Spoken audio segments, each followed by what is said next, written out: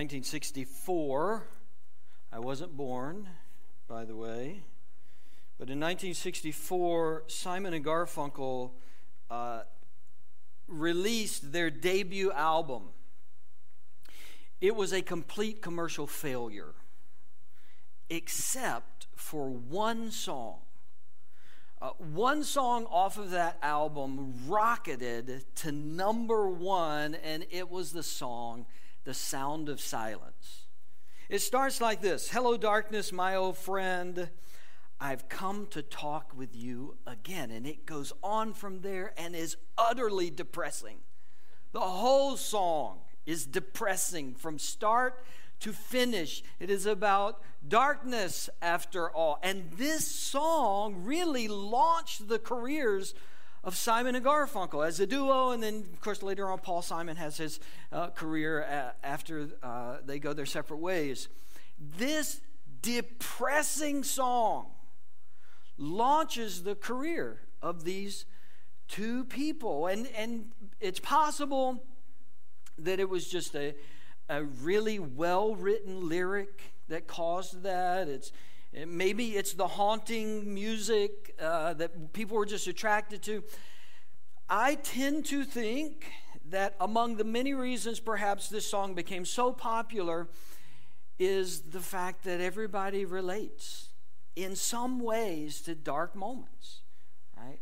Everybody at some time in their life has those moments of hopelessness or despair or discouragement or times when they just feel like life's not getting better or life may never get better, and they sit with a song like "The Sound of Silence," and it's somewhat comforting to know that somebody else felt this way as well. That kind of angsty, depressing, melancholic, like some of us see that as a friend, right? It's just comforting to know other people feel this way. And this is what happens to that song. It just kind of takes off. And maybe you know that feeling. Like maybe you're someone who those feelings come sporadically and they leave quickly. And you kind of identify, I need to eat better. I'm kind of mentally exhausted. I'm kind of worn out. And in a day or two, maybe a week, the cloud lifts and you feel better. Maybe that's you, and you relate to that momentary darkness in your life. For other people, darkness comes and it just hangs around for a while. It doesn't go away as quickly. It settles in, maybe not all the time, but for some of us, there have been seasons of our life where it's been hard. And we kept thinking it would get better. We kept thinking the darkness would lift, and we woke up the next day and it was still there. And we turned the month of the calendar and it was still there. In case you think depressing songs are reserved for the 60s, I give you Billie Eilish. Like, here are some of the inspiring lyrics from young Billie Eilish. Hands getting cold, losing feeling is getting old. Was I made from a broken mold? Hurt I can't shake, we've made every mistake. Only you know the way that I break. And this encouraging line from the song Lovely. Thought I found a way out, but you never go away, so I guess I gotta stay now. Oh, I hope someday I'll make it out of here, even if it takes all night or 100 years. Need a place to hide, but I can't find one near. Want to feel alive. Outside, I can't fight my fear. Like, it's not a generational thing. Like, everybody, old, young, in the middle, you experience times when life is hard. Simon and Garfunkel and Billie Eilish have made millions off of angsty, depressing, melancholy songs. Why?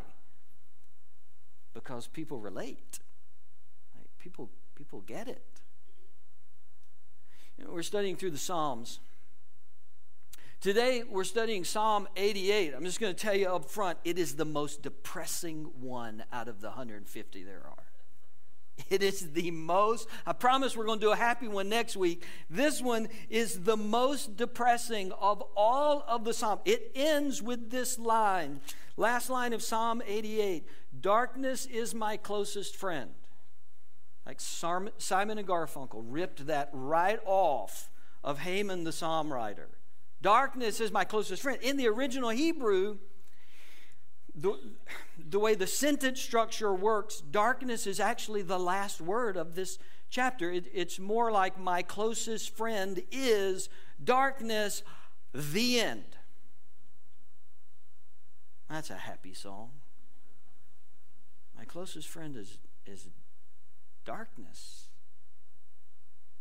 And that's it. That's all the words of encouragement you're given. Now, you're asking, Ken, there are 150 chapters in this book. You're covering 7 of them in this series. Why this one? Surely there were other Psalms to choose from, and there were. We could have skipped this one. But this one is unique to the 150.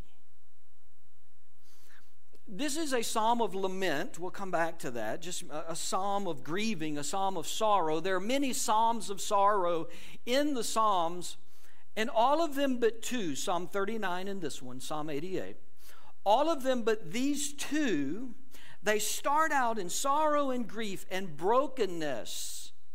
And then somewhere before the psalmist gets done, he makes a turn. And he says, but I trust God. But God is still faithful. But God, I still worship you. I still love you. You do good things. You can be trusted. They make this wonderful positive turn before the end of the psalm. But Psalm 39 and Psalm 88 are the only 2 that don't do that. My closest friend is darkness, the end.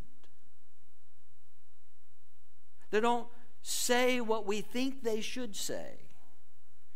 They don't say what we tell people they should say. They don't get themselves together. That's what we would say. Pull yourself together. Like all the other Psalms, they pull themselves together. Psalm 88, he does not pull himself together. He is depressed at the beginning, and he is still depressed at the end. He is struggling at the beginning, and he is still struggling at the end. He is somewhat angry at the beginning, and he is angry at the end. His emotion doesn't change. He doesn't get it together. You see, we like our grief, we like our struggles the way we like our sitcoms, don't we? Like we want a little bit of tension. We understand there's got to be some conflict. Things have got to be messed up in the beginning. But after 30 minutes, we want it all resolved. Right? We want everybody happy again. We want everything worked out. I mean, if it's an hour long, we'll give them 55 minutes. But 55 minutes later, we want everything fixed. That's the way we like our struggles. We understand. I mean, if you're 25 years or older at least, you've come to realize, bad things happen to everybody. Everybody has struggles. We get it. We just want our struggles to be limited in scope. We want to struggle for an hour or a day or maybe a week, but then we want everything fixed. And then we run into this psalm, and it doesn't get fixed. Not just in general, it doesn't get fixed. It doesn't get fixed for somebody who's really faithful. Somebody who really loves the Lord. Somebody who's really obeyed the Lord. See, this is part of what we learn from Psalm 88, is that even for Christians, the darkness can last a long time. Even for faithful people, heartache can last a long time. I've mentioned this before. Our reading of the Bible sometimes gives us false expectations because we read stories like Joseph, and Joseph is in a pit on one page, and like 2 chapters later, he's working for the president, right? He's in prison in one moment, and like 15 verses later, he's second in command of all of Egypt. We read that very quickly, and we forget how many years his closest friend was darkness. David's on the run from King Saul, and then we turn a page or two, and he's the king. We meet people in the New Testament, many of them, the nameless ones, we meet them right before there's some sudden life change. So we meet a blind man, and 2 verses later he can see. And we meet a lame man, and 2 verses later he can walk, and we forget. Yeah, he was blind for 40 years before that moment that I entered the story. He was lame for 25 years before that moment. When I started reading about him, we have this unspoken expectation that while we will experience suffering, it should pass. Especially for those of us who are Christians, especially for those of us who are followers of God, and sometimes it doesn't pass quickly. Sometimes the darkness remains dark, and then we begin to wonder, will it ever pass? What if mine doesn't pass? In some of the difficult times of my life, I've had wonderful, well-meaning friends who step into my life and they offer encouragement, everything from, this is going to work out. Or they say, God has a plan. God's going to teach you something. You're going to see this is all going to work out. Or they tell me about their own experience that did work out and has this wonderful, happy ending. And when you're in the middle of your own darkness, that's encouraging. I'm not saying it's not. It's encouraging that someone would share their story with you. Somebody cares enough to say, I want to try to encourage you. But sometimes, and maybe you've been there, sometimes you're hearing this story where everything worked out and yours hasn't worked out, and there's a little voice in the back of your head saying, well, but what if it doesn't work out for me?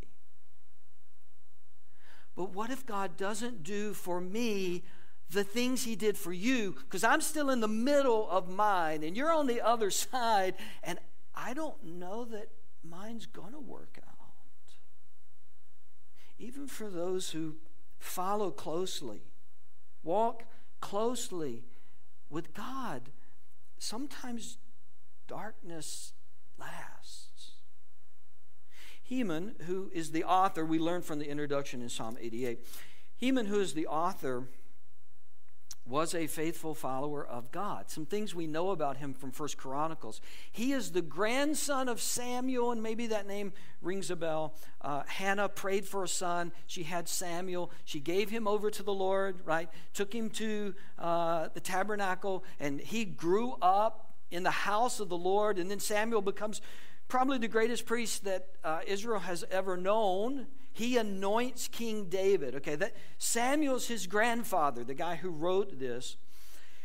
David becomes king, and he appoints 3 people to lead all of the worship at the house of God. Heman is one of those. So, grandson of the greatest priest, top 3 worship leader in all the land, plans all of the worship music for the tabernacle. This is someone who faithfully followed after God. And he writes a psalm about darkness. An emotive, angsty psalm. Like if you're not real in touch with your emotions, we're going to get into this and you're going to go, that's a little much. Right? Like, Heman, don't you think that's kind of over the top? Just say, you really think you should have posted that? Like maybe you should have kept that to yourself. But Heman is somebody who feels deeply. He was an artist after all. Right? He was used to exploring the inner depths of his heart and his emotions, and he posted all of it. He wrote all of it down. This is how it starts. Psalm 88, Lord, you are the God who saves me. Do you ever pray things you don't mean? You ever pray things that you know you're supposed to pray, but you're not sure your heart buys it? You ever pray things that you've heard other people pray in church, but you're not all in on it? I think, I can't prove this 100%. I think Heman starts this prayer with something he doesn't actually believe. Lord, you're the God who saves me. And then he spends the rest of the psalm saying, God, you're not saving me. God, I don't think you're going to save me. I think this is going to end badly, God. But sometimes that's evidence of honest prayer, I think.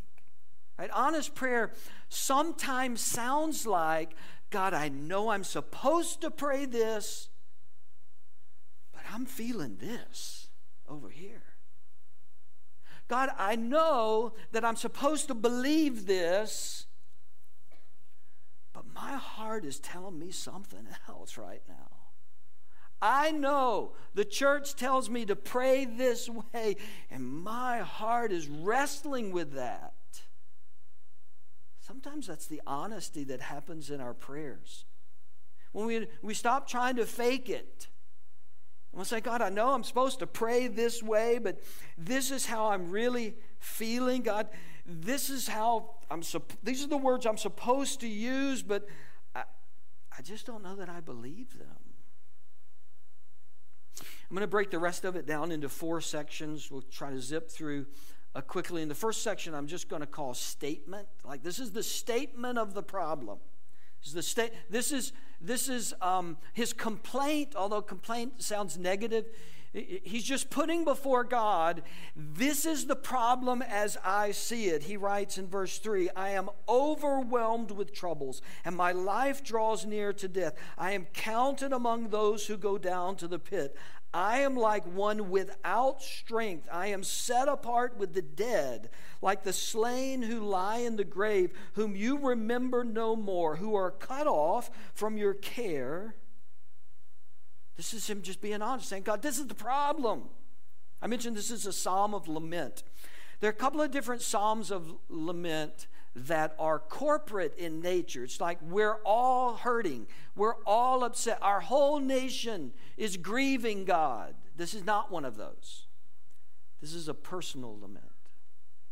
This is him saying, I feel this way.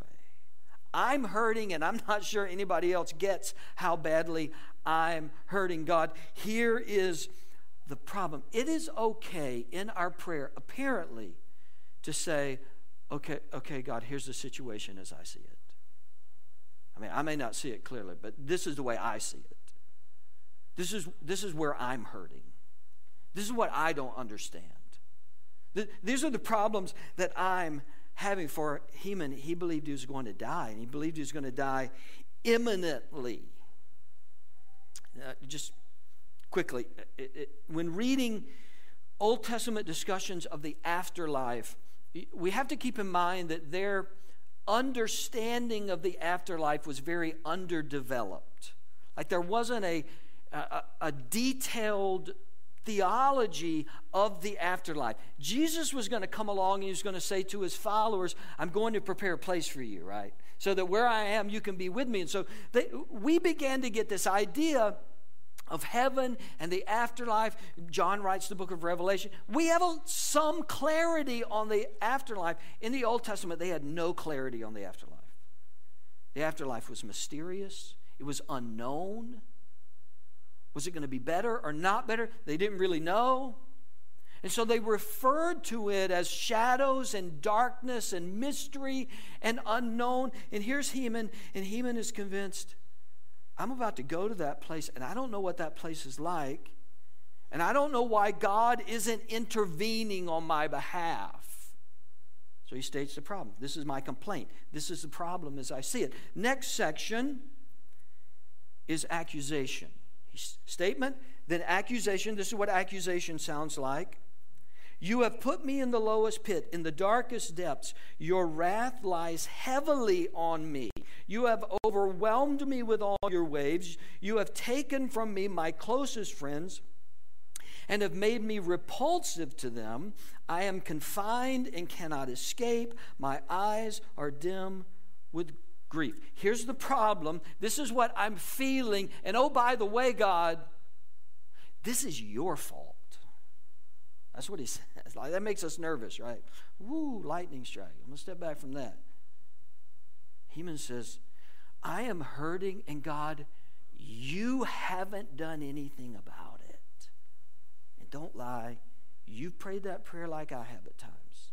Many of you, just like me. God, you could have. Why didn't you? You could have stopped this. You could have ended. You have all power, God. Why didn't you? And if you've ever prayed that prayer, you're just like Heman. God, I am hurting. I am broken. And it's your fault. I mean, at the end of the day, you could have stopped this. You could have done something. Why didn't you? Why didn't you do something? And then he moves from accusation to questioning. And questioning sounds like, what are you doing, God? This doesn't make any sense. Here are his words in verse 10. Do you show your wonders to the dead? Do their spirits rise up and praise you? Is your love declared in the grave, your faithfulness in destruction? Are your wonders known in the place of darkness? Are your righteous deeds in the land of oblivion? Like, God, are you paying attention? This is not a good thing that's happening. I mentioned Heman was a worship leader, and his plea to God is like, who am I going to lead in worship if I'm dead? Like, if I'm here, I'm going to give you glory, God. I'm going to praise your name. I'm going to lead all of your name. They're going to come to the house of God. We're going to sing your praise. If I'm dead, I can't do that. Have you thought this through, God? What are you doing? This doesn't make any sense to me. Questioning God's plan, questioning God's decisions, and it sounds, when you read it that way, it's like borderline blasphemous, right? But some of you have thought it, as I have. Some of you have had situations, as I have, where we've thought, God, what are you doing? This is a terrible plan. Like, if you would just do this, all of these good things would happen. And the way it's going, none of those things are going to happen. This is my problem. I think it's your fault. What kind of dumb plan is this? Which leads him to what I'm going to call extrapolation. Probably exaggeration is a better word, but that's very negative connotation, right? Because if somebody's exaggerating, it's easy to dismiss them, right? You've thought it. You've said, oh, they're blowing this out of proportion, right? They're always over the top. Right? So I want you to believe that about Heman. What he does is he takes his current environment, he takes his current circumstances, and he extrapolates that over all of his life. He begins to define everything about his life based on what's right in front of him. His current circumstances, right? And that's tempting for all of us to do. Right? It's tempting to view everything about our life through the lens of our immediate experience. I'm going through this that's really hard. Come to think of it, my whole life's been hard. God, I don't think you're doing good things in my life right now. Come to think of it, you've kind of never done good things in my life. Everything's always been hard.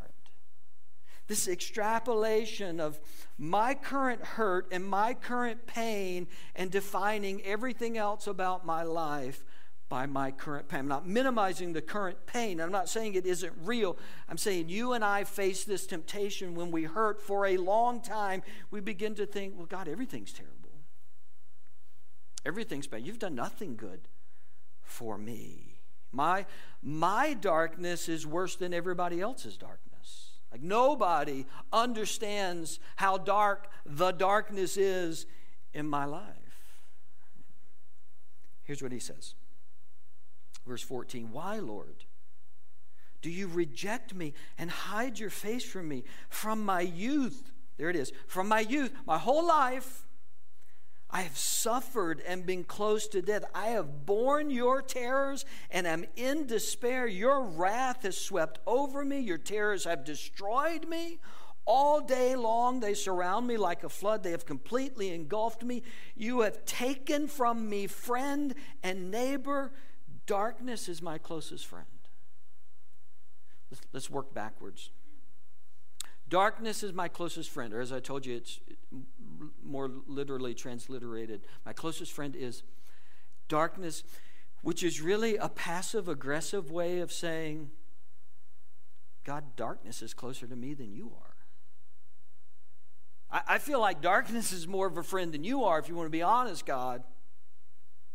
Darkness is my closest friend, not you. You don't seem to be around. What is around are my hurts and my brokenness and my sorrow. And not only are you not around, I don't have anybody. You've taken from me friend and neighbor, right? I don't have anybody. I don't really have a true friend. And nobody cares about you. Don't care about me. Nobody cares about me. Again, it's this extrapolation. This is hard. Everything's hard. God, you don't care. Nobody cares about me. And my life has always been terrible.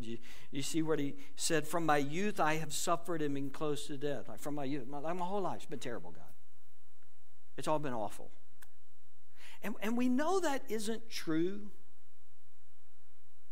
Two examples. In 1 Chronicles, we learn that Heman has 14 sons and 3 daughters, 17 kids, right? And some of you are thinking, oh, no wonder he's depressed, right? Get it?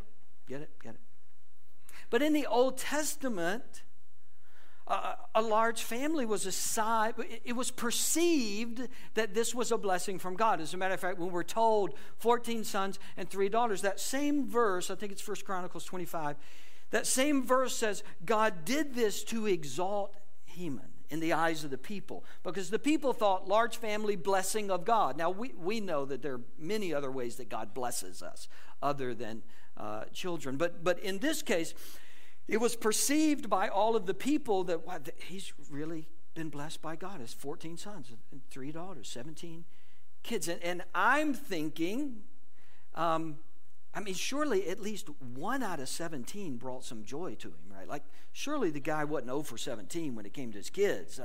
Like surely 1 or 2 or 3 or 5, surely there were some of them like he really liked, right?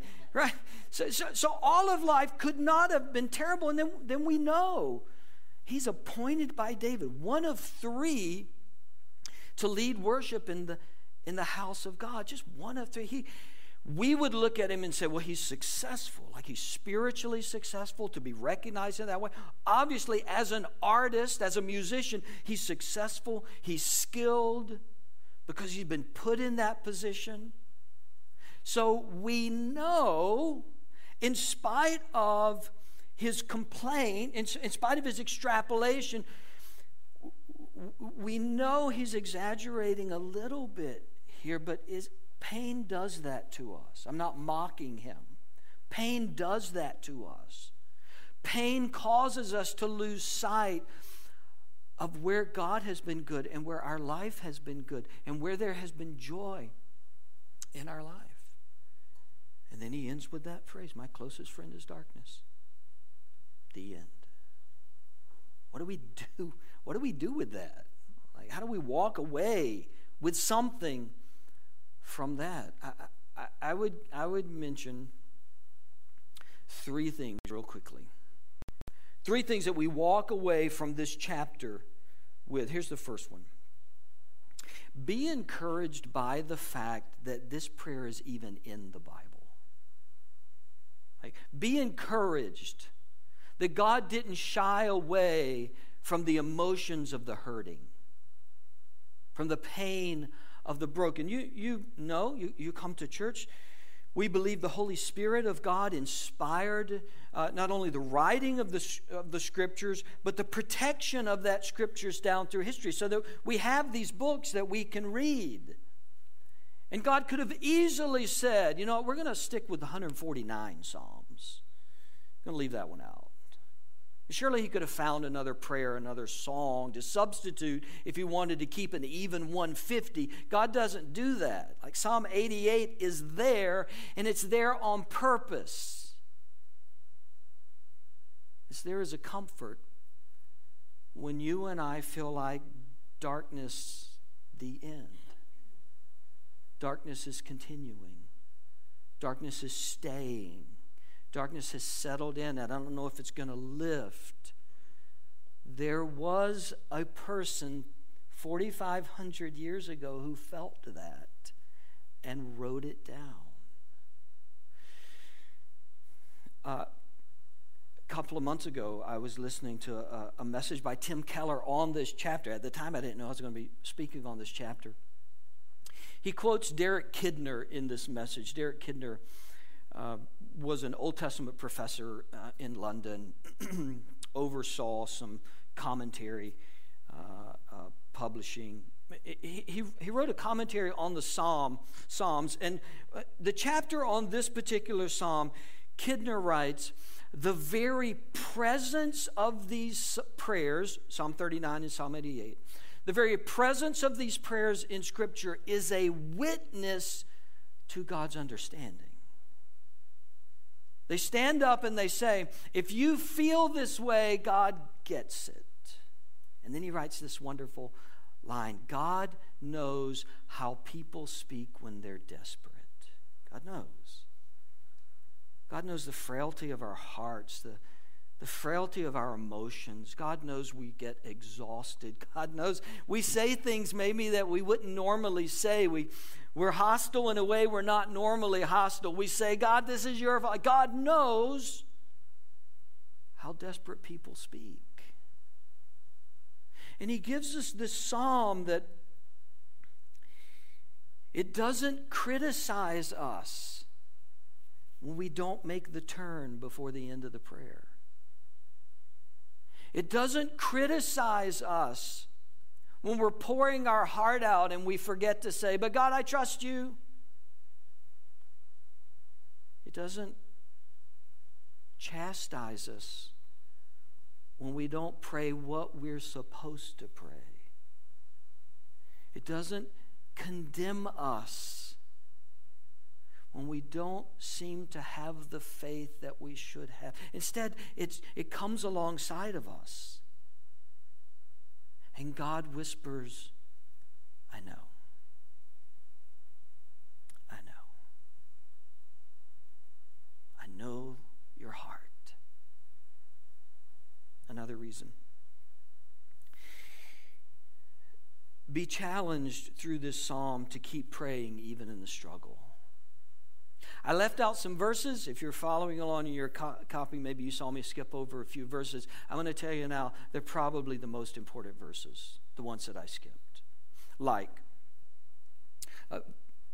verse 1, we read, Lord, you are the God who saves me. But then he goes on. Day and night I cry out to you. May my prayer come before you. Turn your ear to my cry. Day and night I'm crying out to you. Verse 9. I call to you, Lord, every day. I spread out my hands to you. Verse 13. But I cry to you for help, Lord. In the morning my prayer comes before you. So we have these sections of complaint and questioning and accusation and even extrapolation, exaggeration. We have these sections and they're punctuated all the way down with, but I'm going to keep talking to you every day, God. I'm going to keep talking to you every day. When you and I face the darkness, it is tempting to shut God out, right? I understand that. I've been there in some dark moments. It's tempting to say, I don't want to talk to you anymore. And this psalmist who thinks he's about to die, he's pouring his heart out, doesn't get it, he's questioning what God is up to. He said, but you know what? Every morning I'm going to pray to you anyway. Let that be a challenge to you when you walk through difficult times, that Even whether you understand or not, regardless of the condition of your heart, you're going to keep talking to him. You're going to keep talking to him. Maybe you tell him all the wrong things, and maybe you're mad, and maybe you have questions, and maybe it sounds dangerously close to blasphemy, but you're just going to keep talking to God. He's going to keep talking. He's going to keep talking. The third thing, we'll close with this. Be reminded that darkness has ultimately been defeated. We're able to look back in ways that Heman couldn't. We know some things that Heman didn't. Not just about life after death, but we know that darkness settled on the world for 3 hours 2,000 years ago as the Son of God hung on the cross. And when he said, "It is finished," and bowed his head and died and rose again 3 days later, darkness was forever defeated. It shows up in our lives from time to time. It stays longer than we want, but ultimately, the light of the world defeated darkness forever. And wherever you are in your journey with the Lord, I promise you, no matter how it feels, darkness doesn't win. Yes, Psalm 88 is darkness, the end, but the end is no longer darkness. Because a Savior has come to set us free from the chains of darkness, to give us hope and joy in our most difficult times. The light has come, John said. And darkness has not overcome it, 1 John 1:5. It has not, cannot, will not ever overcome it. God, thank you for a Bible that's real with us and honest with us and